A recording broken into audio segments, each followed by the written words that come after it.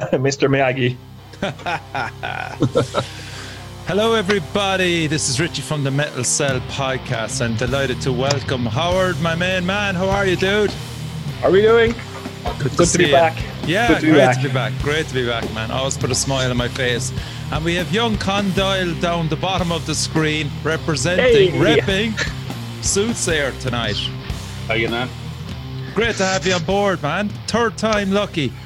Third time lucky? I've been on it more than fucking 3 times now, haven't I? 3. This is your third, yeah. Really? This is the third? Third, wow. Yeah. Twice It'll with be Monolith. a big steaming third. A big steaming third. Speaking of steaming... And it Cheers, freezes straight away at the screen. Yeah, cheers, lads. Howard's on Powers and Con's on Jameson. Got to be done. And I'm on the Pinnakin. So, We're supporting local and you're just a horrible bastard, Richie. yeah, That's it. supporting the Finns, the Flying Finns. Oh, yeah. Been the ruination of many a good show so far on the podcast. It's local to someone, though. Anyway, let's get talking about Soothsayer. Thank you for sending me on the album. I don't know how many tracks have you heard off it, Howard. You've probably heard Fringe and Outer Fringe, have you? I've heard I've heard the track up on YouTube, Outer Fringe. I've heard it all at various stages, but Nice. I'd say it's probably pre-lockdown before I've actually heard it in its entirety. Actually, listening to the track today again, I didn't recognize it from hearing it before, but part of that, I suppose, it doesn't really kick in for 6 minutes, which is a brave move. Yeah. Ah, yeah. It's so far long ago now. It's it's not fresh in the memory at all. Yeah. But I remember being very happy. Yeah, it's a thing. It's music. There's it's more than a notes thing. in it and all sorts of stuff. Yeah, it's look, it's not going to be for everyone, especially with the long intro. But we really did our best to capture the live show. So we recorded it live with everyone as in one room as we could possibly get it without spilling over. So we really went for that, and I think we got about as close as you can get to that. I mean, you probably need some narcotic help in order to get there fully, but sure, look. It always helps. So if anybody hasn't heard of Soothsayer before, Con, there's probably a few that haven't. If you don't, believe it or not, we've got a lot of new fans on the show. So how would you describe, first of all, the band, and then you might just give us a rough story of how he formed and who's in it, and we can move on from there then. Okay, so I'm rubbish at fucking categorizing what we do, to be honest, but I think probably atmospheric, blackened doom, sludge, jazz blues, something along those lines. Yeah. Who fucking knows? But it's heavy in places and it's not heavy in other places, and it's angry in places and it's not angry in other places. How long are you going for those that don't know? Very fucking long now at this point. I think 7 years ago, roughly, was when our first gig was. Yeah. Wow, that's quite a long time. That's a long time, yeah. It is a long time, yeah. Yeah, the debut EP was released in 2015. Self-titled. That sounds about right, yeah. The current members are Liam on voices and sound effects, soundscapes.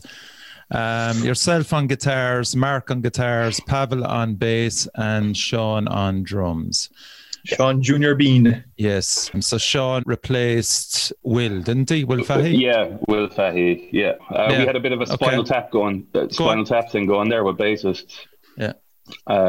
Where so we initially myself and Will tried out for a band Eru, and it was the same practice both of us came in on, and we both got the gig. And so Liam was in that band, and we played away. I don't think we actually played a gig with them. That band sort of fizzled out, and so a couple of the members left, and it was just myself, the bassist James, Liam, and Will left over. So we decided to have a look at getting another guitarist, which we did. Mark O'Grady. Happy birthday, Mark. Happy birthday.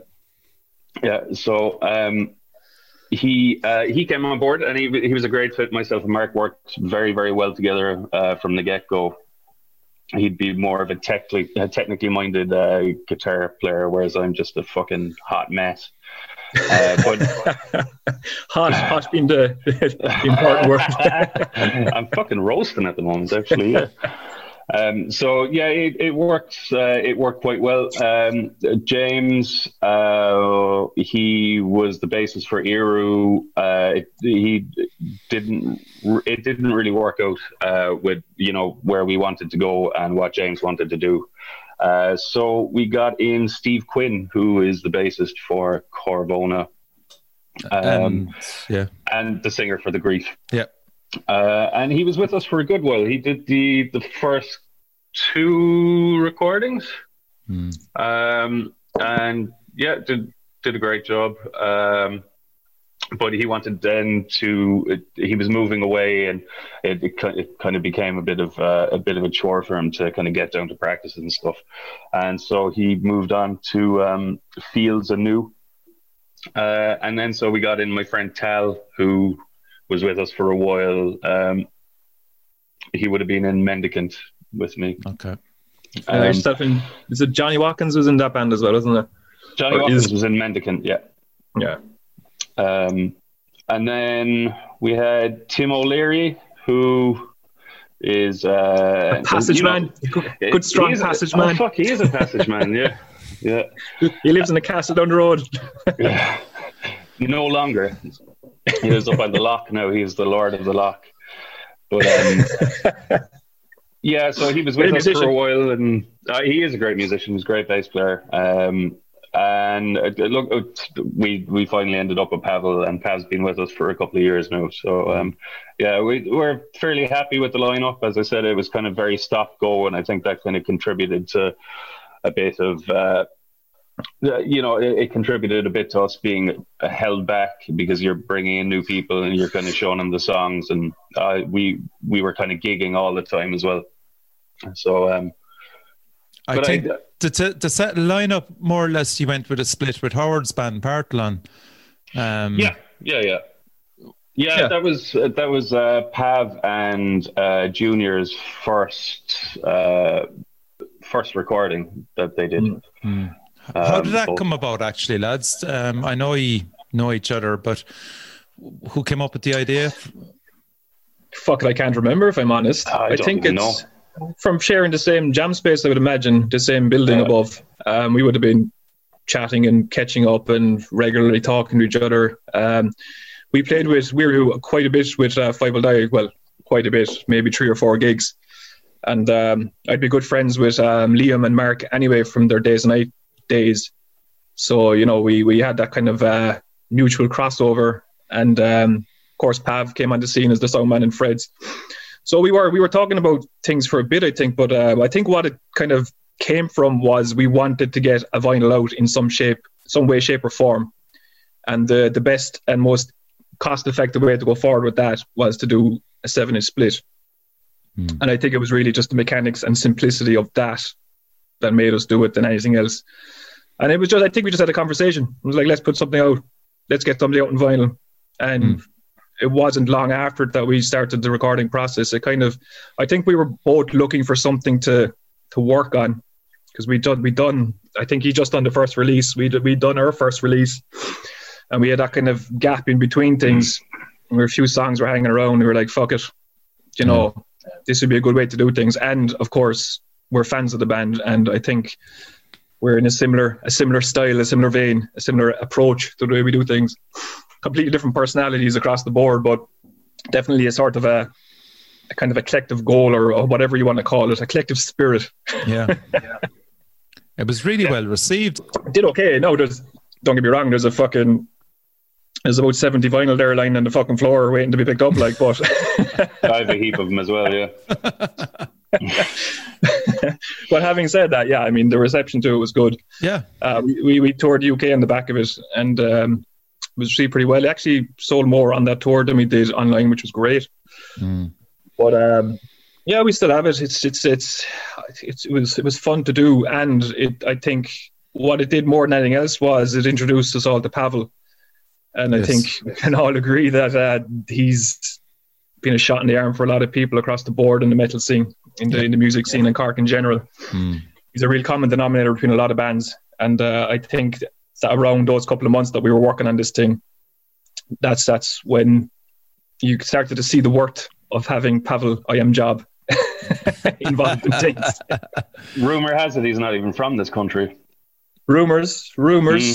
Vicious rumours. He whispered to me in Irish last night. Callahan from Horse involved in. He did vocals on that actually. Yeah, Mini. Yeah, he did a fucking great job as well. Yeah, it was a lot. It was actually a lot of fun doing that because like prior to that, I think like we had brought out 2 EPs, which you could argue were. Well, the first one is like 40 minutes long or something like that, with 3 songs on it.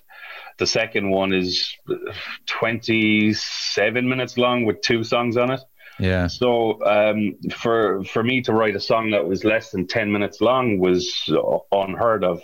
But we had this limit of, because it had to fit on the side, having to write the song in 7.5 minutes was something I'd never written a song that short. So it was a real radio edit sort of a job. And it was actually quite fun. Now what we did for that release, like that song Cephalopod is very different to anything that we had done before that. It's a fucking weird song, to be honest, but it's nice. For a while it was my favorite song to play live.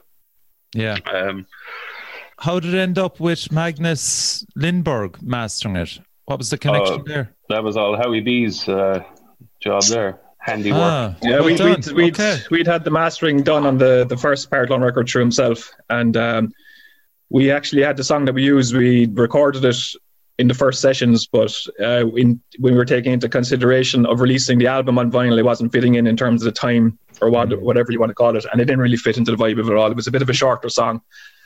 So, but Magnus, it was just a case of you're very happy with the way he worked it on the first time, and it's a quick process with Magnus. So, and it's always a good product. So fuck it, in and out, go get it done. So, Con, your next release then after that was the Live in Malta. Yeah. So you went out to Jim Tobin, a great friend of the Cork metal scene, and. Well, he was a big part of it for a long time. Yeah, big time, yeah. Huge part for quite some time. Yeah. He's talked about him and praised him quite a lot on this show. Grand old beard. I think... Did he get you out to Malta as well, Howard? Did he? No, I was. I went on my honeymoon to Malta, and that's it. I met up with him on the beach and had a beach party, singing Tin Lizzy at fucking 5 o'clock in the morning with the sun coming up. Brilliant. That's the last time I met him. But I would have, done shows with Jim and hung out with him quite a bit before he left for Malta. So how did the whole Malta experience? I know he was running gigs the whole time out there and doing it quite successfully as well, Con. Yeah, well, we had been on to him a couple of times about maybe doing something, and there was, I suppose it was just never the right time for either side. And then he brought Morning Beloved over. And I mean, that's a kind of an ideal fit, really. So we played with them. It was really handy because as it turns out, the world being as tiny as it is, I knew a guy from one of the bands that were supporting that night. So he he put us up. It was actually Rex is his name. He's from Victims of Creation. He's the bassist and frontman. Great guy. But he put us up over in Malta, and it was his girlfriend's house. So she lives in Dubai pretty much 11 months of the year, 11 and a half months of the year. But her house in Malta, we were just given the keys to. He turned up and was just like, "Oh, Con, how's it going? Yeah, great to see you. We have a beer. Here's the keys." And I was just like, "You fucking serious?" And we went, and man, this gaff was palatial. It was fucking beautiful. Yeah, and it was perfect for us because you go in the door and there's a stairs going up, and then underneath the stairs there was this big alcove with all these tribal instruments and just cushions on the ground and shit. And we're all a big giant bag of hippies, we were just sitting down, twisted off our heads, fucking playing all these tribal instruments and chanting and shit. It was so much fun. How many days were you over there for? We went over. Oh fuck, man! It was one very long day. Probably 4 or 5 of your days. I don't know, but it was it was just one extremely long day. Those are the best days. Those are the best days. The best days of our lives. Funnily enough, man, Pat's going to hate me for telling you this, but I don't give a shit. He's not even from this country. The last night that we were there, we were all fucking wankered. And so we woke up the morning after, and our flight we needed to be in the airport for an hour's time or whatever. So we were like, okay, yeah, no bother. And Pav, he's a swimmy sort of a fella, he loves going to the beach and having an old swim for himself. And so he was like, fucking, okay, I'm going to get a taxi to whatever beach it was. Now, everything in Malta, by the way, is 20 minutes away. Yeah. It's everything. No matter where you're going, it's 20 minutes away. And it's fucking ridiculous. But anyway, the cab drive was 20 minutes to get to the beach where he wanted to go, and he had to get a cab then to the airport. And yeah, that was 20 minutes to the airport as well. Fucking yeah, whatever. But I was kind of saying, we have to be at the airport very soon. You're going to get there, you're going to jump in the ocean, you're going to come out, and you're going to hop in the taxi. Is it really worth it? There's a good chance that you'll fuck up and miss the flight. And he was just like, I know what I'm doing. And so he left. Anyway, we oh yeah, we'll meet you at the airport. So we packed up our shit. Speedos. We packed up our stuff and headed to the airport. And of course, we were waiting outside, and fucking no sign of Pav. And time came and went, and Pav, where the fuck is he? So trying to ring him, his battery was dead. I was standing there with his bag of clothes going, what the fuck do we do? I got to go home and go to work. I can't fucking hang around in Malta just because this asshole decided to go for a swim.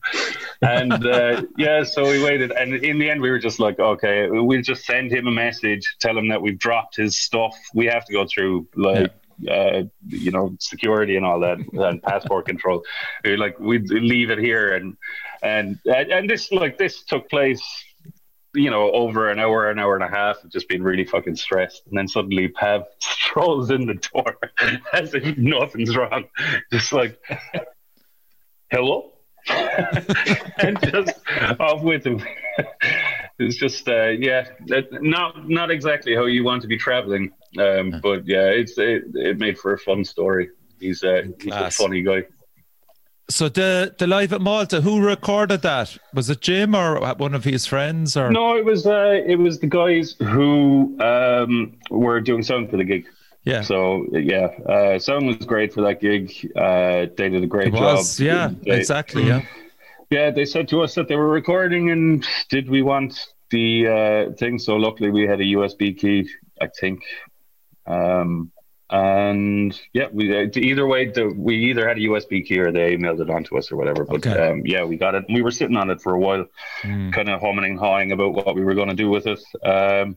And in the end, we just said, you know what, fuck it, we'll release it and put it on cassette.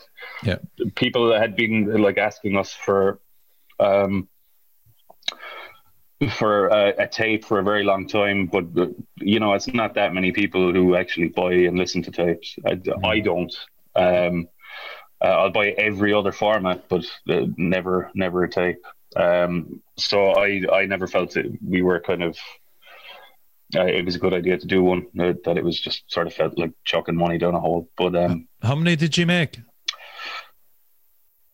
I think 50 or more? I think it was 50. Yeah, it was a limited enough run anyway. Yeah, I think it was 50 because we did 50 shirts as well. So because we were selling those as like a bundle, that fucking toxic green sculptipus that Jack O'Neill loves. And that you've been seen flogging out of a boot in Fairhill. Hang on now. You know, don't fucking shoot the messenger. That's all I'm saying. That's all the VHS of the live performance. Oh yeah.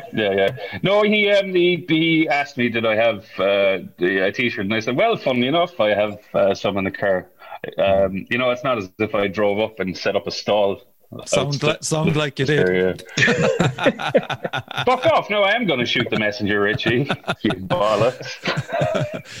And 2 of the new songs made it onto that live in Malta gig, which was Outer Fringe and True North. True North sounds fucking great, actually, live. Yeah, you know, you want to do a mix of stuff. You want to do like some old stuff for the people who have listened to the old stuff. You want to do some new stuff to kind of get people going, oh fuck, that's going to be up and up. Sorry, Con, because you were breaking up there. How long was your time slot, did you say, for the gig? Oh yeah, like about how long is the tape? that long. I think it's about 40 minutes, 45 minutes, something like that. Right, yeah. But it's always difficult picking songs because our songs are so long that, you know, if we were to just do the first EP, that's your time slot done. Yeah. You know, that's like the whole time taken up, and that's always been an issue with us. If you know, if we want to play 8 songs, that's 2 hours. Like, yeah, it's a common occurrence with a lot of Cork doom sludge bands. It is. This is our last song, and fucking 20 minutes later, still playing the last fucking song. You know, a very common thing. Yeah, I mean, it is a problem. Ultimately, you know, it's in your control. But like, I'm glad nobody has compromised so far. Not that we know of, anyway. That have fucking had a 20 or 30 minute epic. Yeah, and reduce it to 15. You know. We do, like, we often end our set with Lunar Correspondence from the first EP. And we regularly, or we have done anyway, maybe not regularly, but we have just played like the first verse, the first chorus, and then gone into sort of the fast bit at the end. So that cuts about fucking 4 minutes off the song. Yeah. If we're ever in a pinch, that's what we do. You know? I'm glad you brought up Lunar Correspondence. How far have you travelled, and I mean travelled musically wise, to Echoes of the Earth in relation to Lunar Correspondence? It's a close enough cousin, really. I think we have a very definite sound, and it's, you know, when you have all the different components of the band together, like i.e. the members, that it's. You keep the core values, obviously. I mean, we really do, yeah. But like, there's 6 years in the difference between that song and the new release, and yet, yeah, it's not too far away. You haven't changed much. No, it's not too far away. No, having said that, like, half the songs from that album were actually written around the same time as the second EP was written. So really? So like Six of Nothing and Cities Made of Smoke they've been around a good few years at this point. So, okay. No, Cities Made of Smoke in particular, like, there's a lot of that song is in a major key. So it, you know, which is sort of weird for us. You know, there's fucking jazzy passages in the song, which is sort of strange, but I mean, it works within the sound, and that's what we always said from day one, is like, fucking, we'll write whatever we write, and we're not going to try and steer it in one direction. Whatever comes out. And so far, it's all sounded like Soothsayer stuff. Yeah. Okay. So, do you know what we're going to do is we're going to play a small section of 6 of nothing. And, well, you can play it. I'm going to go for a fag. Well, yeah, go for it, man. I'll give you around 3.5 minutes. How about that? No, I actually can. I can leave my headphones on. They're wireless. I'm a fancy man like that. Ooh, yeah. You couldn't get the lighting sorted, but you got the fancy wireless headphones. My God. You think he'd leave us a picture of his arse or something, Richie? What? You think he'd leave us a picture of his arse or something? No. There's the live show. No. Jesus Christ. Howard, they don't pay me enough, man. No, they don't pay you at all, Richie. Can't believe he just flashed his arse. 6 of nothing.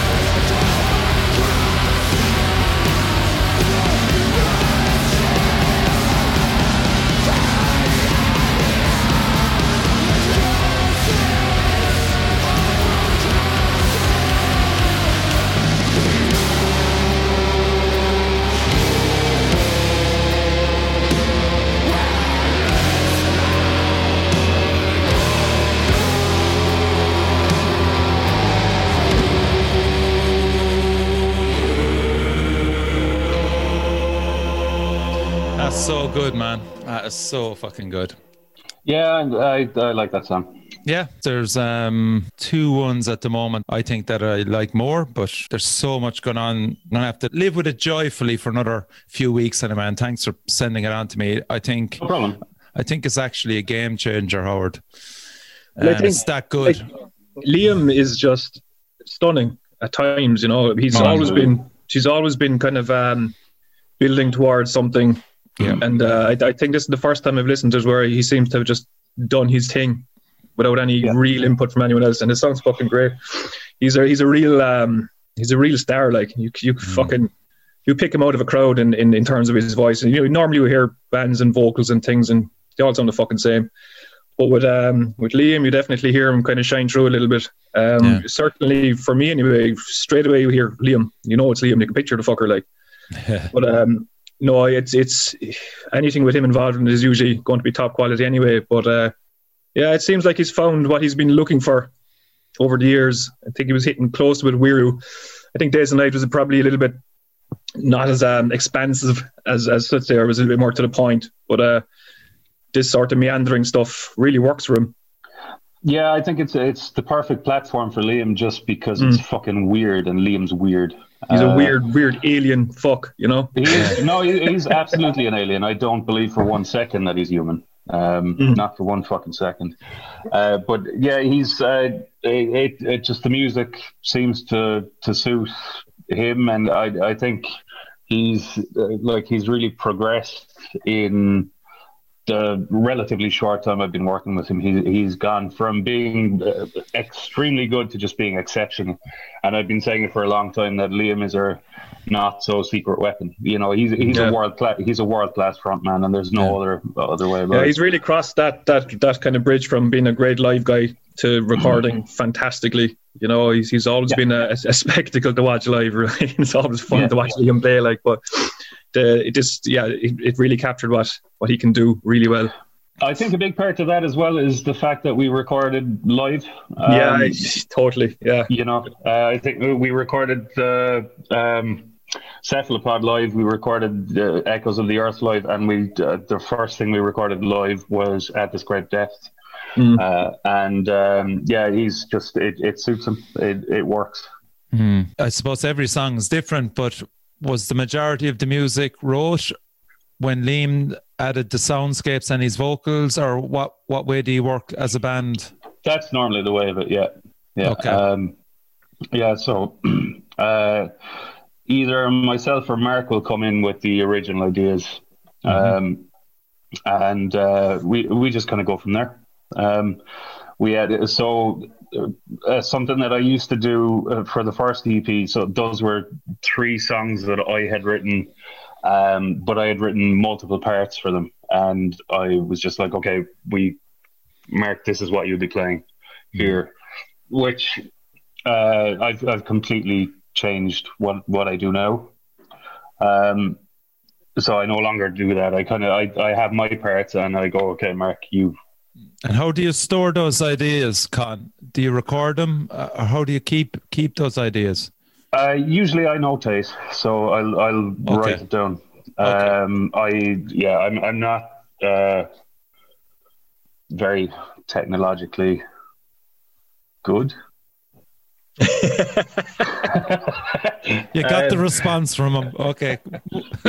I'm shit at technology basically. So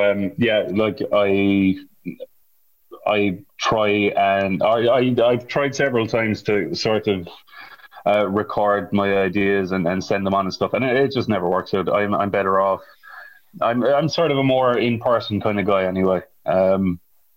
So yeah, that's how we do it. We do all our work in the practice room.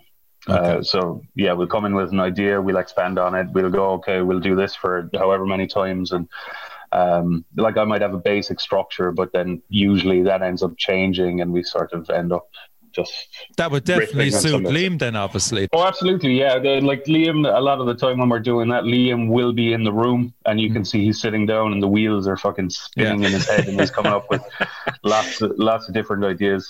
He does. He wears his thoughts on his face quite a bit. Does Liam? Oh, he does, absolutely, yeah, yeah, and generally, like we'll kind of jam through stuff and then get a rough idea of what we want the structure to be like, and then at the end of the practice, Liam will come in and he'll start trying out a couple of different things. Okay.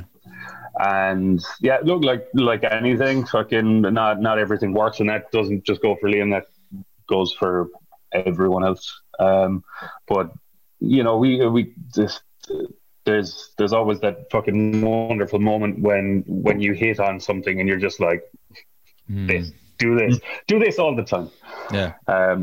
So and I think we found very, very many of those moments on the album. Yeah. There was a lot of them. So yeah, like it was a long old slog with the album because it seemed to be fucking cursed getting it out there, to be honest. Really? Yeah, like I won't go into it too much, but you know, we had issues with just getting everyone in the one place. We had issues with, you know, fucking the recording and mixing process. When was this, Con? Give us a time scale. Was this 2019? It was recorded in 2019 where we started. Fuck it. Can you imagine if you left it right into COVID? It'd be a different animal altogether. Like, it wouldn't have got done, basically, would it? A lot of it got done during COVID. A lot of the mixing got done. Yeah. Okay. So yeah, it ran into probably that. the perfect time to be mixing and mastering all that kind of stuff. Yeah, you know? yes and no. Like, we weren't able to get into the studio. We did a lot of mixing sessions with Aidan from Kitten Lane, where we recorded. Shout out to Aidan O'Mahony. He did some job. Yep. Yeah. So a lot of it was done over Zoom. And yeah, look, I'm not one really for fucking dwelling too much on the past. We got what we wanted, I think. Yeah. In the end, and it's been a long road, and we learned a fuck ton. Basically, we really did, and so those kind of lessons are invaluable as well. And if the trade-off for those lessons is, you know, a couple of months of being fucking annoyed with the whole thing, then that's a small price to pay, I think. Yeah. How many of those songs? There's 6 on the album, Echoes of the Earth. Have you played them all live, or is there one or two that you haven't? We played them all live. Yeah. Have we played the War of the Doves? Played the intro to War of the. No, we have actually. We played in the Kino. Yeah. So we played everything. Yeah. Cool. Howard, what do you think of the process that they went through? I mean, I know yourself and Shawnee had a good talk about that. Shawnee's a good advocate as well for playing live if a band has their... If you can do it, I'd highly recommend it. Yeah, I mean, there's something about it that's really difficult to capture from just kick tracking stuff. But having said that, I mean, as you know... What are the advantages of it? The advantage is you hear what a band sounds like, as opposed to what an imagination of that would sound like, and that's a big difference. I know it sounds a bit fucking out there, but there is a big difference.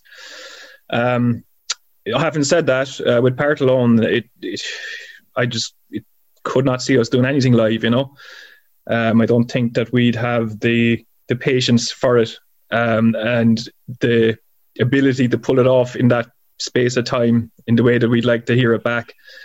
I mean, it could take fucking 6 months for us to record one song. You know, it's just the way it is. And then you go into Magnapina and we wrote a song in the fucking studio and recorded it, you know. But I'm a huge fan of that method of practicing like fuck and going into the studio extremely fresh and everybody's on point and you go in and you belt it out. There's a great feeling from it, and I think that does translate across when you're recording that way. Definitely get that energy that you wouldn't otherwise get, you know. Well, it would suit certain members of bands more so than other ones, you know. 100%. I mean, for me personally, I'm definitely on the live side of stuff. I mean, we've Part Alone songs that have been written they're 2 years old now, and I'm doing the exact same thing I was doing the first practice that we played that fucking thing, and I'm singing the exact same phonetic lines and phrases that I've been saying from that exact day. But Alan has changed his drum patterns immeasurably in 100 times, and Cian has changed his guitar lines another million times. You know, so everybody is different in that sense, but it's pointless a band like that going in and recording live, because you're not capturing what's going on. You're just capturing an idea, and then sometimes that idea isn't fleshed out, and and you can overthink things as well, but it's important to put a bookend on it too. But sometimes you got to let the song develop like that, and ultimately the reward is a little bit better. But definitely, I would much prefer that method of going in and cranking it out. You know, you just can't beat that feeling. You can't beat that, capturing that sense. Have you an experience of both, Con? Oh, absolutely, yeah. And I think that, like, while Howard was talking about that there, I just remembered, like, the difference between, even with Soothsayer, the first Soothsayer EP, it was tracked. We tracked it down in data recordings with Tyg Hickey, I want to say. Tyg Hickey, yeah, Jesus. Yeah, fucking hero, man. What a great guy. Yeah. But that was like our first studio experience as a band, and we stayed down in the studio. We went down for a couple of days and a couple of nights. We were up at 10 o'clock in the morning, recording until 12 o'clock at night. But it was all tracked, so there was only one of us in there at a time. Mm-hmm. And like, I can remember tracking my stuff, and I was sitting down on a chair, just plugged in and playing, and just concentrating on what I was playing, but there was no real feeling to it, I guess. But then when we recorded At This Great Death, we did it in our practice room. Eamon Coleman recorded it for us, and we were all given it socks when we were playing. Yeah, you know, like fucking, we were throwing hair and fucking leaping about the place and stuff like that. And you know, I think that comes across in the music. No, that might be naive of me, but whatever. I think, like, obviously you can't fucking hear it, but you can kind of almost hear it. You know, when someone is given a performance socks over just sitting there going to do a click, which, you know. Look, if you're a fucking tech death metal band or a prog band or something, then that's going to work for you. But if you are, like, we have this moniker of fucking atmospheric, and you can't really claim to be atmospheric if you're sitting there and playing to a metronome on your own in a room. The only way you're going to get real atmosphere out of something is by playing together, and there's definitely when it comes to collective stuff, I agree with you. But on the other side of it, I mean, what I did find as you know, trying to adapt to that with Part Alone, and when we were doing stuff, is when you are in the room by yourself with the headphones on and you're listening to just your guitar and you're playing back the click, there is a point where you have it all blocked out and you're really, really focusing on what this is about and where it's coming from, and it does help you focus on what that is. You're not really aware of everybody else. So there are advantages to either way. I definitely would prefer to do it the live route, to hold it through, just everybody feeding off each other. But certainly when it comes to the more personal passages in the Part Alone stuff, there are points where I'm kind of glad to a certain degree that no one else is part of that, you know, 3 or 4 minutes that you're concentrating what it is you were singing about initially, because it can be hard to capture those initial feelings too when you come up with a riff for the first time or a passage for the first time. Of course, and sometimes sitting down by yourself with just the headphones on helps you recapture it or reconnect with it. Yeah. You know. Yeah. It's an age-old debate. It really is. I was just going to say it, yeah. And again, if you've got a good engineer, producer there as well, that can basically say, yes, you're on the right track, or no, you know what, fucking... Yeah. That could obviously fuck up your rhythm as well. If he's not happy and he's telling you fucking retake, the emotion then slowly drains out of it. I mean, the studio is a very vibey place, you know. Everybody has vibes in the studio, and it's easy to kind of disrupt the flow of things, and sometimes that can be used to your advantage, I guess. But more often than not, it's not a good thing. especially for a singer, I would say, more so than anything else. Oh, I think so. Yeah, for vocals in the studio is always a weird thing. You really do have to remove yourself from the fact that you're in a studio. You really have to kind of, go back into your brain a little bit and speak to yourself, I guess, is the way I think about it. Speaking to yourself, fucking shouting at yourself, telling yourself to cop on. Yeah. The title, Echoes of the Earth. Who came up with it, and is there a story behind it? Oh, that would be Liam. Yeah, Liam came up with it. I think it was pulled from some of the lyrics in the song. We tend to do that a bit, where we'll record the songs and then look through the lyrics and see what kind of suits the whole recording. Then we did it with the At This Great Depth, and now with this new album as well.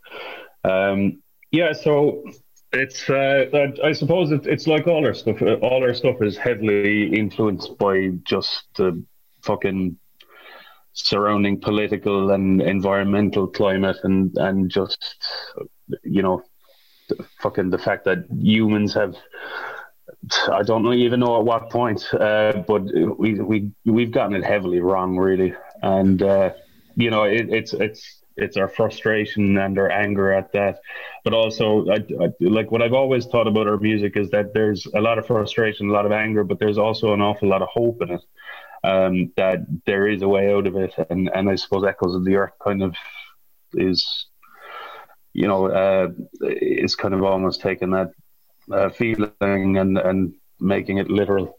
Yeah, I mean, he did artwork as well, Liam. He did, yeah. He does all our artwork, and he's always done a phenomenal job.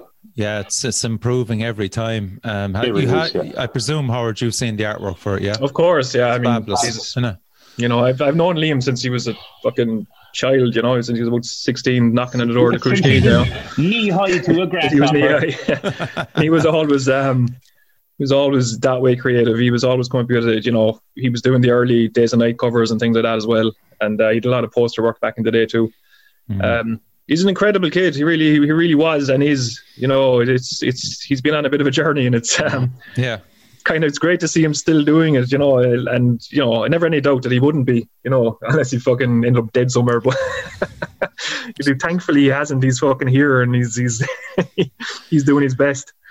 We actually had Liam step in one time for. I remember Andy lost his voice in Five Will Die, and Liam did a run of gigs with us, and he was only, I'd say he must have been shy of 20, and stepped in and did Andy's shoes and did a fucking great job, He even copied his signature moves of hanging off the ceiling in the cruise game.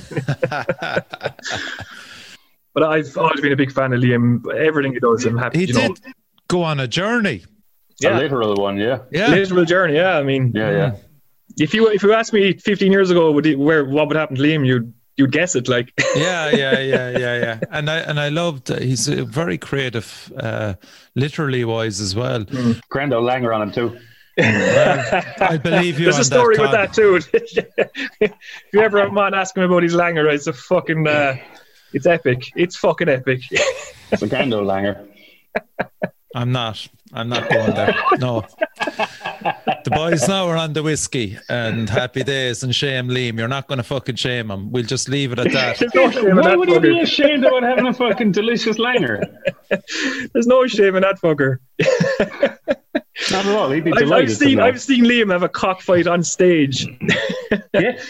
A literal cockfight at an all ages gig, actually, during the day in fucking Baker's Place in Limerick.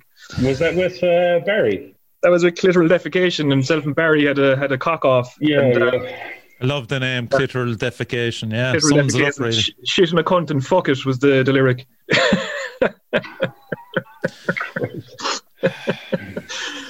It was a nice Sunday afternoon just after Mass. The lads decided to play a gig, and having been on the session for fucking 24 hours, and I don't think the set was 10 seconds old and the cocks were out, like,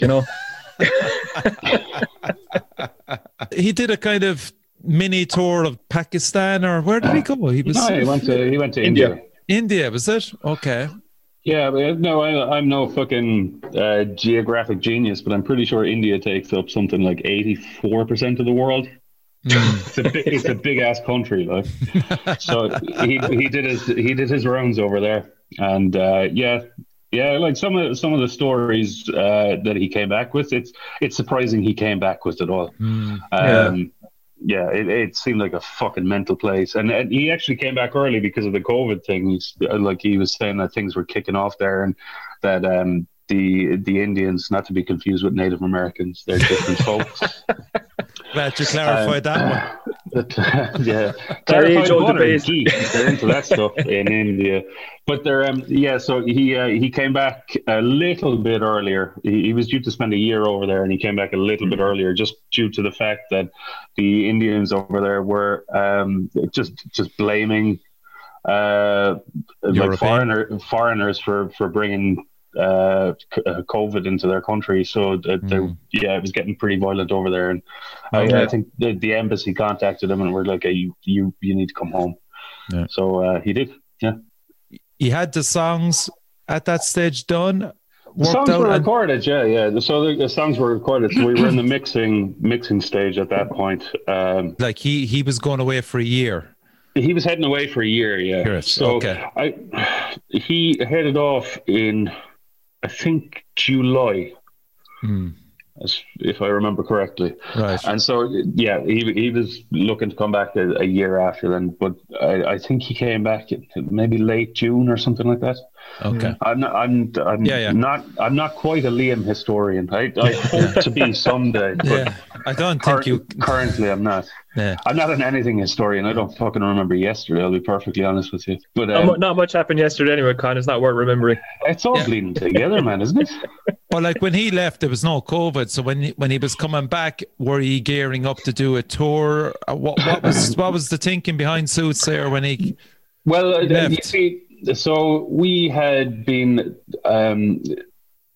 talking to different bands about doing gig swaps and stuff, and I think that worked really, really well for us when, you know, and I'm sure, Howard, you're probably well aware of this fucking thing that, you know, you play, let's say a band comes over to Cork and you're supporting them, and you get on well with the band, and you're like, oh yeah, hey, we should can do this. set it up.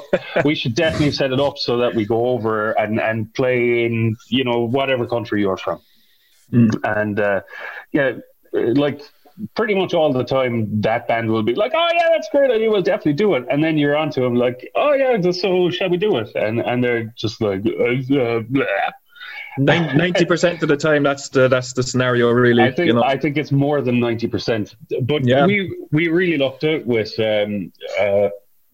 Wolf Council when they came over and they played in Freds and we supported them. Shout out to Ralph. Ralphie. Shout out to Ralph. Yeah, the two Ralphs and the rest of the lads as well. Fucking great lads. But that was one time that you get on with a band, you're like, fuck, I could tour with these guys, and so. You know, us being on an island, it's kind of difficult to get over. Like, we can't fucking drive to another country realistically, and play gigs, and that's very, very unfortunate. Because if we could, I think there'd be a very way more fucking like well-known Irish bands. It'd be a different landscape for sure. You know, it's hard to know. It'd be better for the bands, I guess, but it's hard to know how it would influence what kind of music is coming out of the country as well. It's hard to know. But I certainly would prefer to be able to drive to fucking France and fucking Holland and Germany. But I mean, technically, these people can drive to fucking Russia if they want, like, you know. And actually, yet there's a bridge from Russia to fucking Africa. you know, you can just keep fucking the earth is flat. It's fucking great, sure.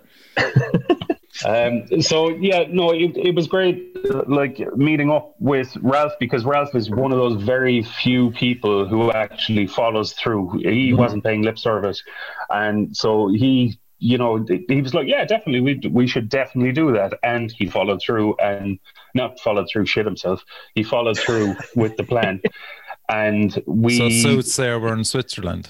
We went to Switzerland, yeah, and we played a couple of gigs, and it was a fucking great time. Man, like the Swiss know how to look after bands over there. For fuck's sake! I was reading yesterday was the band Russian Circles, who were scheduled to do a tour in 2020 in Switzerland, and the fucking arts councils in Switzerland subsidised them, knowing that they couldn't play, pay them anyway, paid them their guarantees, even though they never fucking left the country. I mean, that's the sort of fucking thing you fucking need, you know. And we played in a venue in St. Gallen, and it's like what Cypress Avenue is now, and it's like all fucking, well, not all, but mostly paid for by the government over there. Yeah. And it's, you know, like they're putting on metal gigs almost exclusively. Yeah. And they're getting money to put on metal gigs over there. It's fucking ridiculous. Like, when, you know, are the crowds coming, Con? Like, are the people turning up for this? Like, there was a very good crowd there that night. Yeah.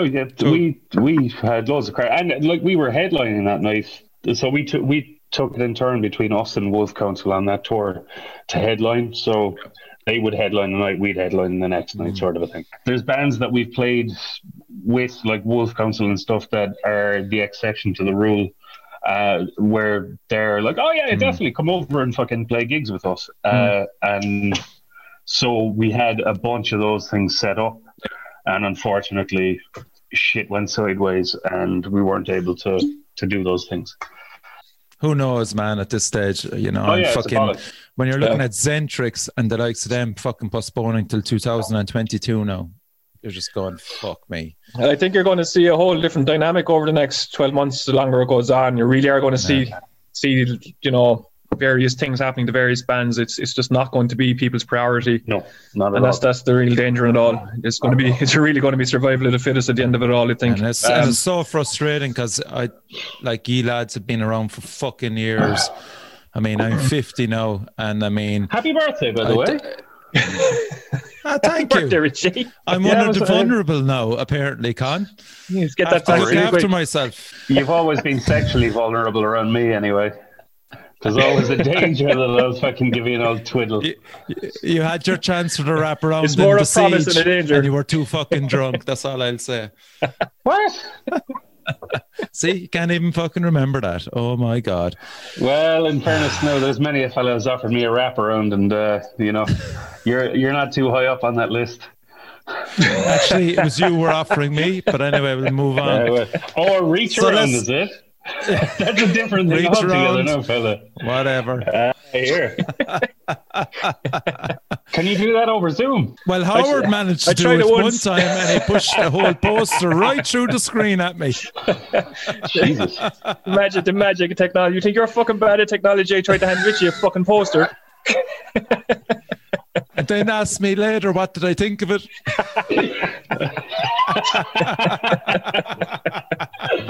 I'll treasure it forever, Howard. Oh, fucking hell. Let's move on to Brett, who mastered it. Why choose Brett? Was that a connection through you? He's a fucking wizard, man. That's why. Yeah. He is plain and simple a wizard. Like that dude, look, very plain, very simple. If Devin Townsend gets onto a dude and asks him to master his stuff, then that guy knows what he's fucking at. And he's mastered stuff for Megadeth. He's mastered stuff for fucking Devin. Like just Cynic, Sacred Reich. It's a ridiculous amount of stuff. That guy is a fucking wizard. Like, so how did it come about? When we were doing the first EP, the Soothsayer EP, we looked up just, you know, a bunch of different places, and we saw him, and we were just like, okay, this guy has done just so much fucking great stuff. And just out of interest, like, how much does he cost? And we were like, fuck, he's actually really reasonable. Like, let's just go for this. And in fairness to the guy, if you go to his site, he has like a page dedicated to everyone that he's either mixed or mastered. And it's just like the fucking who's who of metal. Basically, he's just got a shit ton of big names on the thing, and then also idiots like us. And but like I went to his page like a couple of months back when we were talking about getting him to master the album, and like I clicked on the thing and it was just our band came up and it was our band profile. And so, you know, the fact that he's doing that, but he's not just pushing like, oh, I did shit for these big boys.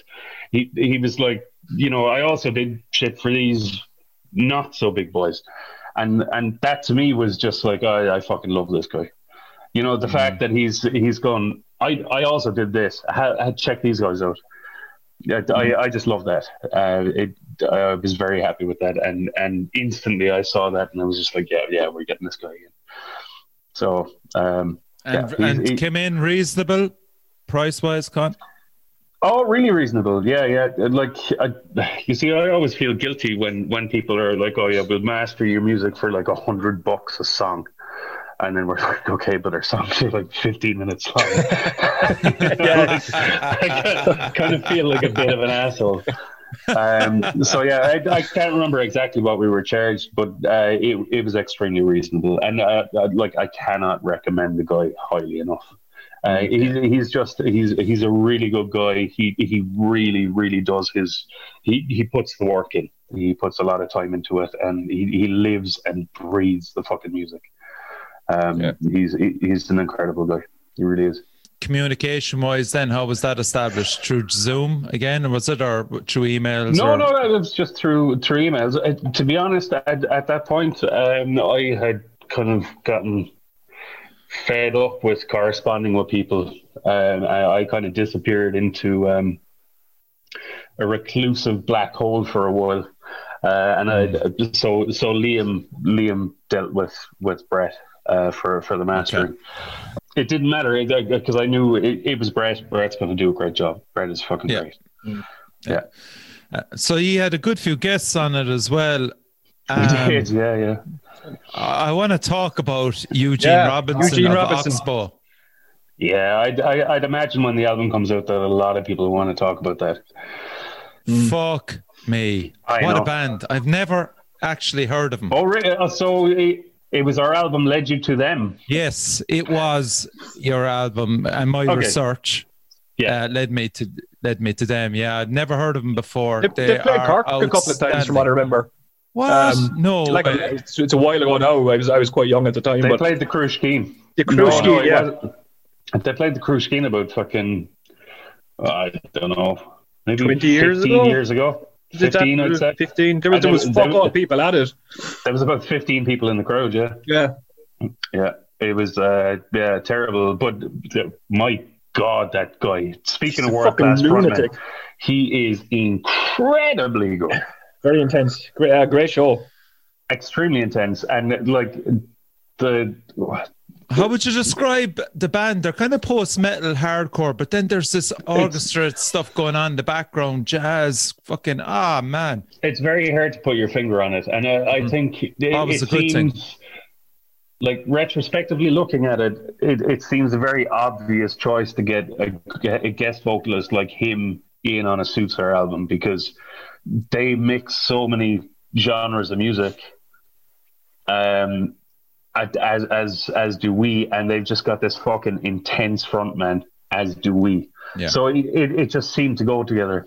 I think day one, it was Eugene approached Liam, actually, weirdly enough, about his art on Instagram or some fucking thing, on something that I'm not up on. Right. And he was just saying that, look, I'm a massive fan of your art and whatever. And the conversation got around to like, oh yeah, well, look, I'm in a band and check it out. And he was like sort of instantly a fan. And Jesus Christ. Yeah, it was great because. And the fact that they're playing Cork is just the connection as well. Like, that's just bizarre. Oh, absolutely. Yeah. Man, small world. Yeah. But I wouldn't like to paint it. But yeah, he's he is such a fucking intense guy, Eugene, and he's like what I really liked was that he came on like So the song he's on is War of the Doves, and it's like that song is probably as close to a pop song as I've ever written, excluding the intro. I don't know, man. I'd have to disagree with a pop song. You know what I mean? Sorry. Okay. No, it's like a classic song structure. There's verse, chorus, middle eight, chorus. I don't give a shit what you say. I hear Pink Floyd on that at the start. Oh yeah, no, but what I'm talking about is forget about the intro. That's like normally when we write music, we're not thinking about structure. We're like, okay, we're going to play this riff, then we're going to play this riff, then we're going to play this riff, we're going to do this shit. And so there's where I never go like, okay, we need to go back to this because that's going to be the hook. I know, like, oh, fuck the hook. We have loads of hooks. It'll be like fucking mackerel fishing. We'll have 6 hooks and just fucking horse it into the ocean, and fucking it'll go through their heads and it'll all be grand. Fuck, okay. All right. That's a good insight. This thanks, man. Mackerel. Yeah, mackerel, man. It gives you the insight. Omega-3, it's good for the brain. That song was, again, that like I like to sort of challenge myself with songwriting stuff. I'm like, okay, I'm gonna write what is ostensibly like a pop song in structure. Oh, you know, okay. so okay. and so we did that intro, verse, chorus, middle eight, chorus. Yeah. If you're with me on that one, yeah, fucking, he came on board and he was just like, okay, yeah, I'm totally up for doing this song, but I'm going to do my own thing. Oh. And we were just like, okay, great, just genius at work. Let him go. Yeah, absolutely. And man, so like most of his work is actually done over the intro, which, to be honest, like the intro was this acoustic thing I had banging on in my head. So I write everything I write on acoustic.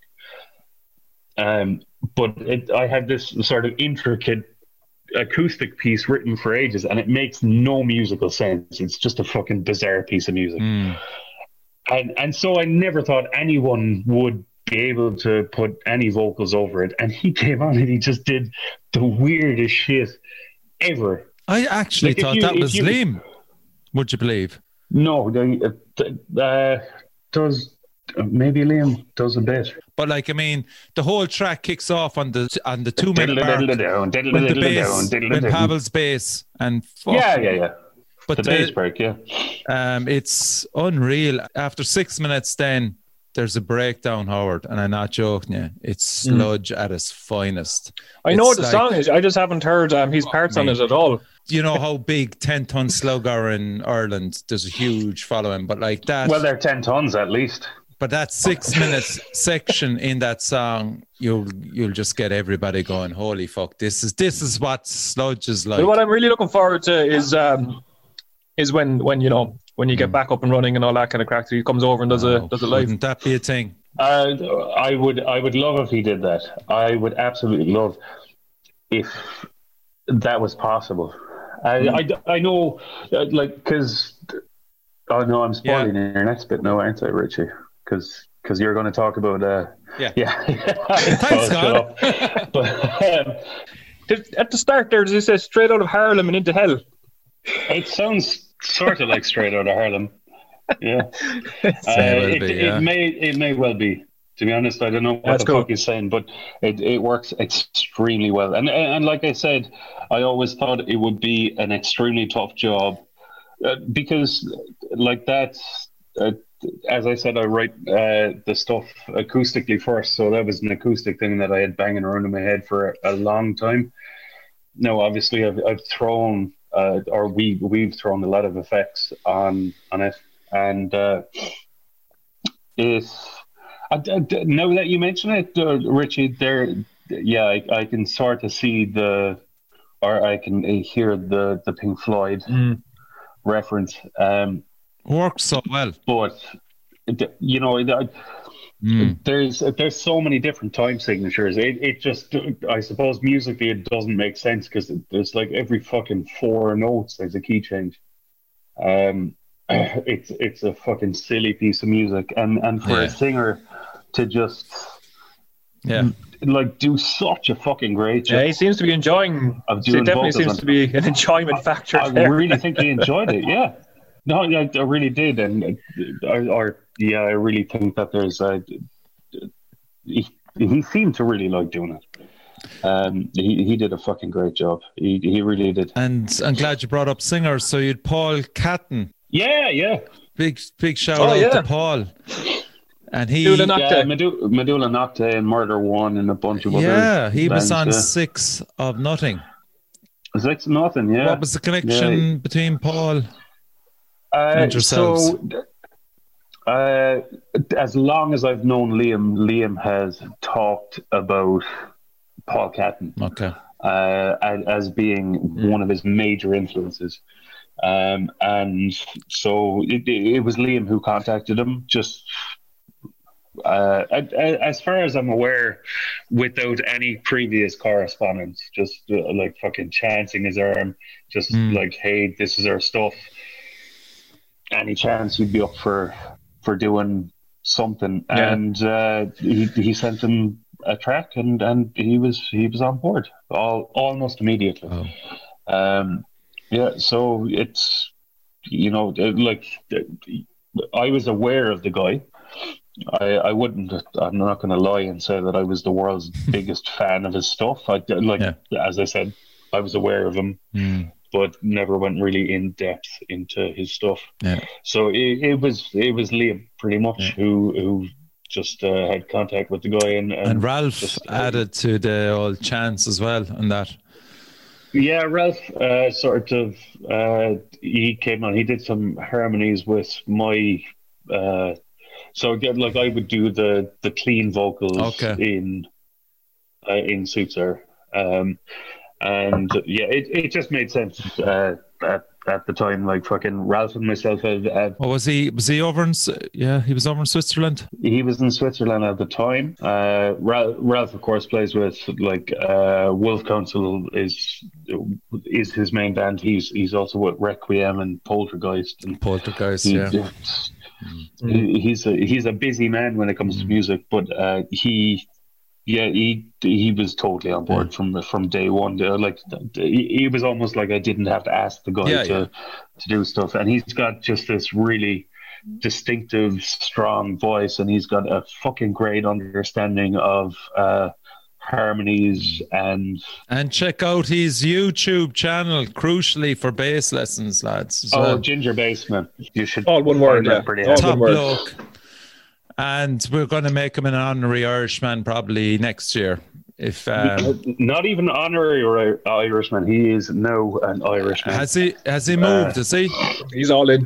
Yes. Man, he's here now. That dude has a dirty Irish accent. Fuck it, we love him, man. He really does. And he looks Irish as well, which always helps. The old ginger. He does. He's the bean off an Irish. Like, he could have been one of the fucking captains of the warring lads in War of the Buttons. Easily. We played a gig up in our last gig I played live, actually, with Magnet Pina in Dublin. Ralph and Anna came along to it, and Christian did a little portrait of them. No, they're great folk, and they are currently living around the corner from me, which is that's great news, wonderful. man, because I remember when he was leaving, heading back to Switzerland, I'd say it was a bit of heavy heart as he enjoyed himself so much, because that was Monolith 2019. Oh man, fucking Monolith! He champion. Did an incredible job. Star man of the match as well. To be fair, yeah, great fucking. They both were phenomenal. They would not have happened, and we would not have had as many people coming away from that thing as happy as they were without those guys involved. It was just, they put in ferocious amounts of work. And particularly from a playing point of view, I mean, the guy was he was just on the ball. There was no fucking about. It was, look, you've got 5 minutes to get your shit together, and you're playing a gig, and then you're getting the fuck off the stage, and you're done. And it was just the perfect way to manage it. He did it with a smile on his face. Nobody felt pissed off about it. He was just straight to your face about it. Well, 1 or 2. But it was inarguable. You know, you could not argue with the man. He was right every fucking time. He was well within his the realm of justice to be like turn around and just go fucking 100%. Do your shit. You're here to do your shit. Just do your shit. Yeah. And move on. And he took that tension away between bands as well, of, you know, bands playing over into other people's slots and so on. He was just a buffer for all that. You know what? Took it like a champ. We started off that gig, I think 2 hours behind. The gear was late, wasn't it? Was fucking 2 hours late, which technically should have put us 2 hours behind. And the man worked his hole off so much that by the time the first band came on, we were something like about 40 minutes behind. And then by the fourth or fifth band, we were bang on fucking track. You know, so that's how quickly he turned that shit around. And that is just, it's incredible. For anyone who's ever worked backstage, or anyone who's ever fucking organized a gig, or Jesus Christ, anyone who's ever been at a gig, unfucking heard of to make up that time. Absolutely. Ralph is coming from years of experience with bands and doing that shit as well. Like, but there's a reason. This is not there's a reason dude, No, Yeah. it's not. There's a reason I got Ralph on board, and it's because he's, you know, like Ralph has run tours for Carcass. You know, they're like fucking. Ralph is heavy metal royalty, albeit behind the scenes heavy metal royalty, but you know, without the need for a crown. Like he's not going to be sitting on a fucking bulletproof mobile riding through towns, fucking doing this. Like, but I don't think people realize how big a role he played in other bands across Europe and festivals as well. That's my point, you know. Oh yeah, no, absolutely. He's a humble guy. He doesn't sing it from the, you know, he's not in it for the placards or the rewards or the fucking praise. He genuinely seems to love what he does. He does, yeah. Man, we're fucking lucky to have him over here. It's just a shame. Just a shame the way things are at the moment, you know, because he's going to be a real asset. He's going to be another Pavel. No, he is, absolutely. He's coming in and... Yeah, no, he's... like, I really look forward to what that dude is going to do for the scene. Brilliant. Very much so. And the last guest appearance then was on True North, and of course it is the Dave Ingram effect. Yeah. How bad, man. Benediction, Hellfrost and Fire. What a legend. I think, at a guess, would I be saying that it was Liam again? I know that Liam interviewed him for one. Yeah, no, I think that was more of a team effort. Like we played a festival in Slovakia, Gatum. The main man from Dumas, that band, I think you were at that gig, Dumas, when they played in. Yeah, they played. I think we played with them, or maybe Pavel's band. Big guy, shaved head. They played here, but the main dude Peter, he runs a festival, which is like I'm a big fan of slightly smaller festivals. You know, I will never go to Vakin again in my life.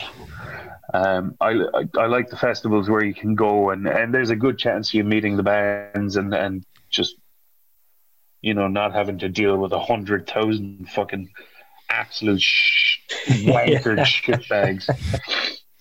And so, like, if you were planning to go to a festival, I would highly recommend going to Gatum. Anyway, fucking Just Before Dawn was the band that Ingram was playing. Ingram played with he did an album with Bolt Thrower. Yeah. Is it Honor, Strength, Valor? Is that the one? Am I getting that right? I would say so. At a guess, yeah. I would say so. Right. It does, yeah. Yeah, something about war, anyway. No. Something about swords and fucking drinking from skulls or something. Something about war, and that narrows it down. A well-trodden path. Yeah, So we played a festival with them, and he was in a band with Gustav Mirin, who was the founding member of Amon Amarth. He played another guy who was in the band was what's his name? Johnny Peters. Maybe that's right. Maybe that's wrong. I don't know.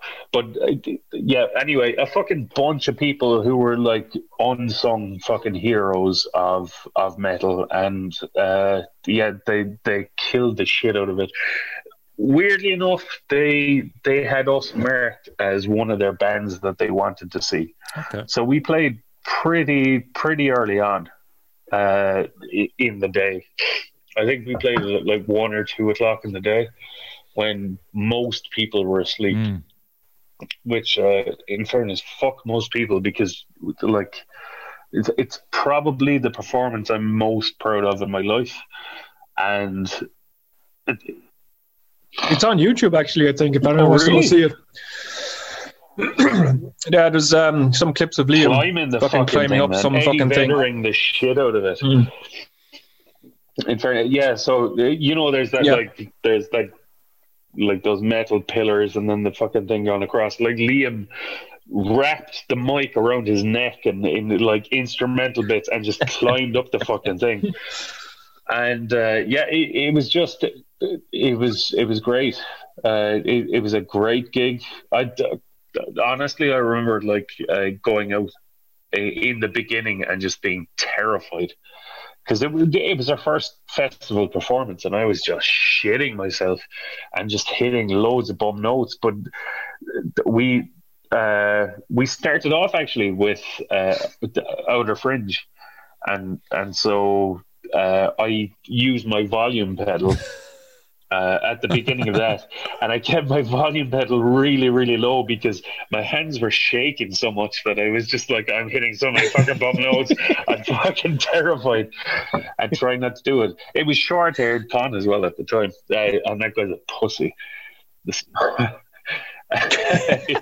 But we got through it, and as time went on, fucking we rocked the shit out of it. But the lads were just amazed by the performance, and they came up to us afterwards, and they were just like, "Lads, fucking like huge fans of what you just did there." And so it seemed only fair that we'd be like, "Oh yeah, you're huge fans. Well, fucking do a guest vocal slot on our album, then, you prick." So he did. So Dave did, yeah. Yeah, he did, and look, it's a huge get, because like he's quite famous for being a Satanist. I guess he's is a warlock in the fucking Church of Satan or something. Yeah. I'm not joking. That's not a joke, man. He's actually like the grand. I know it is. No, he's the grand high wizard of Satanism or whatever. If you fucking call yourself a wizard, you're a fucking joke. I think. Yeah, I don't know, but he's fairly high up in that fucking in that whole thing. I say he's fairly fucking high, all right. 1 hour, take him down. Frantically. Oh, for fuck's sake. Look, talent to fucking burn, but lads, if you're going to call yourself a wizard or a warlock, fuck off, you know. I'm going to start calling myself a fucking warlock, so. Well, at the moment, warlock, I would say you get into a man of Mart at the moment with the hair, you know. So moving on. What the fuck does that mean? So how did you get Rory involved anyway with the outstanding video to Outer Fringe? Well, Rory is someone who he's the dude. Or Raj, as will. Raj. So Rory is his alter ego. Like, he's that dude is a fucking superhero, plain and simple. There's so much that he does for the scene behind the scenes. Shout out to Curse Monk Records as well. Absolutely, Curse Monk Records put out consistently amazing stuff, and Raj just fucking support the guy, because if you don't, you know, these people would disappear without support. And whatever about going out and fucking supporting the bigger labels. Like they'll survive without support. People like Raj possibly won't. But then at the same time, there's like fucking people are so vehemently proud of what that guy is doing, and rightly so.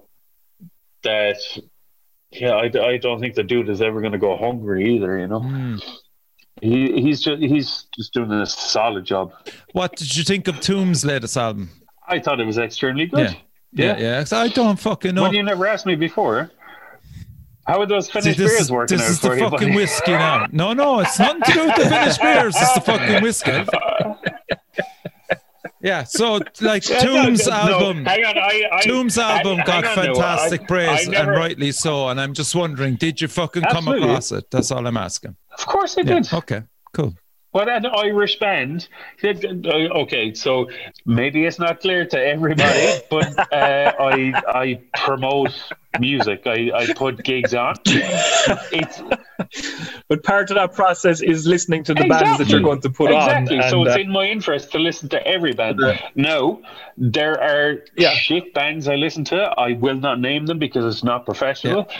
But there are other bands who I absolutely listen to all of the time. But part of that is it's a labour of love, Richie, when you're listening to bands like that with the intention of putting them on. Because, like, without shitting on anybody, there is a lot of shit you have to listen to. And, and there's a lot of wank. And, like, a lot of bands... But a lot of that is there's a lot of bands that you listen to and you're not instantly hooked into. You do take a chance with them to give them a chance to see what they can produce live and so on. But Tombs are one of those bands that you know you're going to get something decent out of them. You know, it's not a case if you listen to there's another fucking record by another Irish band. It's an outstanding record. Like it's fucking, you know, it does creep above that threshold of what you can kind of tolerate to a certain point. Like, and rightly so, nominated for one of the best releases this year on the Metal Cell podcast. And I was just wondering about Con. Yeah, I mean, oh, it's deserved. I'm struggling to think what would challenge it. To be honest, that, you know, it's definitely the standout one for me anyway. In more recent times, I actually can't think of anyone off the top of my head that comes close in terms of bands I've gone back to listen to again. You know, particularly from Ireland, and that's not, like you said, it's not to shit on anybody. It's just that there are a lot of fucking bands in Ireland releasing a lot of stuff, and that doesn't exactly equate to quality. A big shout out to Roger. Yeah, you know what that dude has? I was going to say he's got an eye for fucking great bands. He's got an ear for great bands, and he does a fucking great job. He really does. I think I'd love to work with the guy in future. Just purely from he lives it. He really does, and there's no other way of putting it. He is. What do you think of his drone music? Actually, I fucking love it. I absolutely love it. Like, I'm not a fan, if I'm honest, but like that's not to say it's not good or anything. You know, it's just not to my taste, I guess. But I like seeing that kind of thing. I mean, it's always interesting to see something a little bit different. And look, it's in a way it's performance. I think that sums it up. Yeah, I mean that it crosses that bridge. And you know, I did a degree in fucking sculpture, and part of that was performance art, and a lot of that stuff I don't enjoy it because of the experiences of learning it in college and doing a degree and whatnot. I never found it fun. And when I see people doing it, I kind of go, "Oh, Christ!" It just hits me in a place that but it was a perfect I just marriage don't like it. for Soothsayer. Yeah, I mean, absolutely, yeah. I think that's where it becomes interesting to me, is when you marry it with something like that. But when you stand it out alone, I'm not really a fan. And I'd say the same with the Neurosis stuff, where you got the Tribes and Neurat, those noises in the background. Is when you listen to it separate from the music, the wall of noise. I'm not a big fan of it, but you see, all together, it's great. It needs context, like, you know, and it's as simple as that. Without context, it's like that sort of stuff needs to be experienced live. And for me, Raj, like, we've had him with the Paranoid Beast stuff. We've had him on a bunch of shit, and it's amazing between acts and like as sort of a ritual to open up like to be the opening act on a festival, for example, where I love seeing fucking people reacting to it, because you inevitably have people who don't like it, and that's fair enough. You also have people who are like dancing to it, and then you have people who are like meditating to it, and there's just this fucking wide spectrum of reaction, and I think that's what great art does. Like it causes a reaction, and it may not necessarily be a good reaction, but it's a fucking reaction nonetheless, and that's what Raj does. And he's got some great bands on his roster as well, Tombs and Nomadic Rituals as well. And he's got absolutely, yeah. He's pretty good in the quality. I mean, the stuff that he's putting out through the record label there, Curse Monk, is it's definitely something to be interested in, or to be aware of. I think for anybody who's into outsider kind of music in the context of the darker side of music here in Cork and across the country, it probably is the place to go to get that fix. And pillar of the Irish metal underground as well. It's great to acknowledge him. Absolutely, yeah. Actually, yeah, Richie. So you've listened to the album. Here's where I flipped the script. So go through the album, right? You've got the songs. What was your initial reaction to each song? I think it is absolutely jaw-dropping. It is something I never expected. I think you've created this different musical planet, for a better word, for people to just go on a journey to. I think the whole thing works as an album rather than units. The whole album is a really dark passage. Yeah. There's some unbelievable soundscapes right across it, but it's dark, it's depressing. I think through Liam, and through, there's a lot of guitar parts as well that give you hope. And I like the way that True North finishes, because it does tell you to trust the madness. War of Doves and City of Smoke, my God, the two of them. And as I said, the closing track, True North, gives us all hope. You've created a different landscape, musically wise. But there's a lot going on, yeah. There really is. Early contender for best album of the year. Absolutely, yeah. I genuinely hope Echoes of the Earth gets to the right amount of people. I think it's primed to do really well. I think it's coming out at the right time for you guys. It's been a steady build for a few years. When I first heard it, I was like, get that fucking thing out quick, But I'm kind of glad in a way that it's taken this long. Yeah. I'm not. And if you were happy, something would be wrong, I think if you're feel complete on something, it's a bad sign, And I know what that feels like.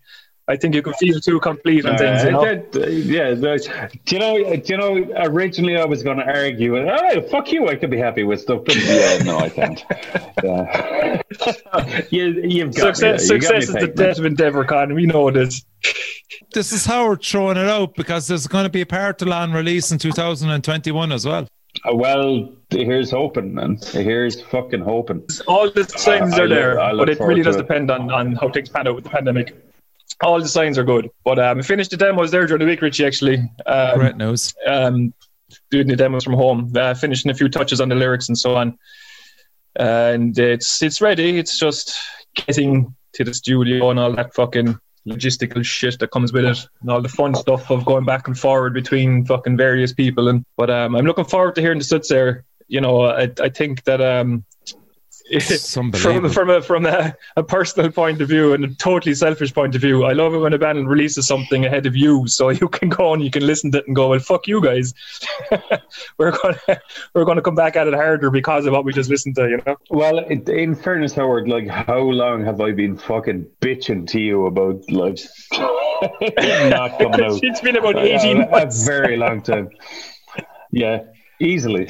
Easily. And I've been furious And rightly about so. it. Like, But I'm kind of glad that it has taken as long as it's taken, because so we don't know what we're looking at in general, regardless of the pandemic. I mean, there's a lot of uncertainty across the board in many ways, and I think it's going to be quite some time before there's any sort of clarity for anybody in any sense, not just music, across all sectors and all businesses. And absolutely, man. Absolutely. Like I was saying earlier, I mean, I really do think that we're looking at over the next 12 months, you're going to see the likes of myself and Con and people associated with the kind of thing that we do drop off the radar, because it's not going to be on the list of priorities. It's going to slowly filter down into what's important, you know? To be clear, what myself and yourself do is fucking deal with mental Absolutely. health.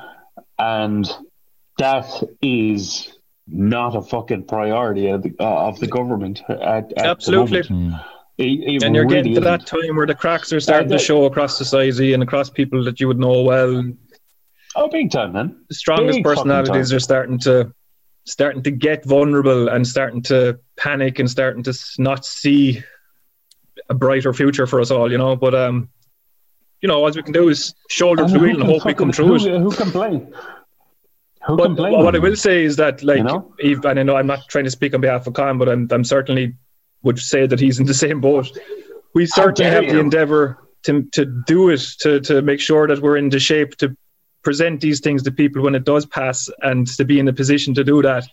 But we can't guarantee anything. Neither of us can. We don't know what the fuck is around the corner, you know. But I can say is that we have good people involved in all different angles of this thing, hoping and wanting to provide something for people to go and see when we can open up again, you know. But it is a big part of it. I know it seems like we're kind of going off topic on it, but I mean, what we do in terms of the Cork music scene and so on, it is married very much to mental health and mental health awareness for a lot of people across the way. I know you've had a podcast episode where you discussed it yourselves, Richie. But like it's Bailey Jr. Yeah, you mean the people that you meet at the gigs and the vulnerability that's there, and you have this sort of unifying event, or you have this unifying kind of sentiment towards music that everybody gathers together and has fun and gets it off their fucking chest. That's not there at the moment, and no, it's not at all. And then, like, it goes right down to things like that, and then you get into things like counselling. But all these things are overlooked by the authorities. They're just said, like, fuck it. A bunch of fucking idiots going in shouting at each other in a venue. They don't give a fuck about that stuff. They don't give a fuck about it. You know, it's part of what makes it so endearing as well, is that you have to make that extra bit of an effort to overcome that fucking sentiment from authority, I guess. It is anti-authority music at the end of the day, you know? The problem is that they, like, if you don't have a result in, like, an hour or two, then it's apparently it's got no worth. And that's the fucking problem. Because these, like, mental issues do not come about in an hour or two. They come about in a lifetime of being fucking stepped on or whatever the fucking case may be. Whether, you know. So how can you correct that shit in an hour or two when it's been a lifelong fucking problem? You can't. You fucking can't. Yeah. You can't do that. It can't be expected. But you can certainly bring people into a venue for a gig and get them to forget about all their fucking troubles and focus on the music. Give them what they want for 2 hours, 2.5 hours of escapism. I'm absolutely with you on that. That is one way of fucking counteracting the horrible, horrible shit of being a fucking human being.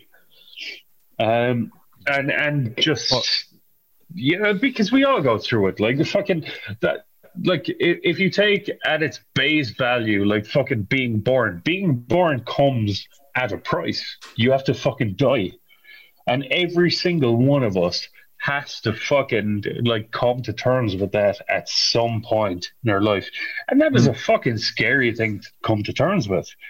That, you know, everything we know and everything we hold dear is going to fucking fall apart and just cease to exist. Yeah.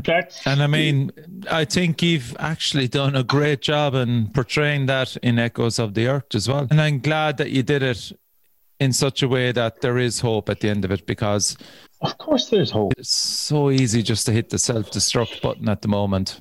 Check out Soothsayer. Your Bandcamp page is still taking purchases for... I love the box set, actually. It's really cool. The coffin one. The coffin one is so cool, yeah.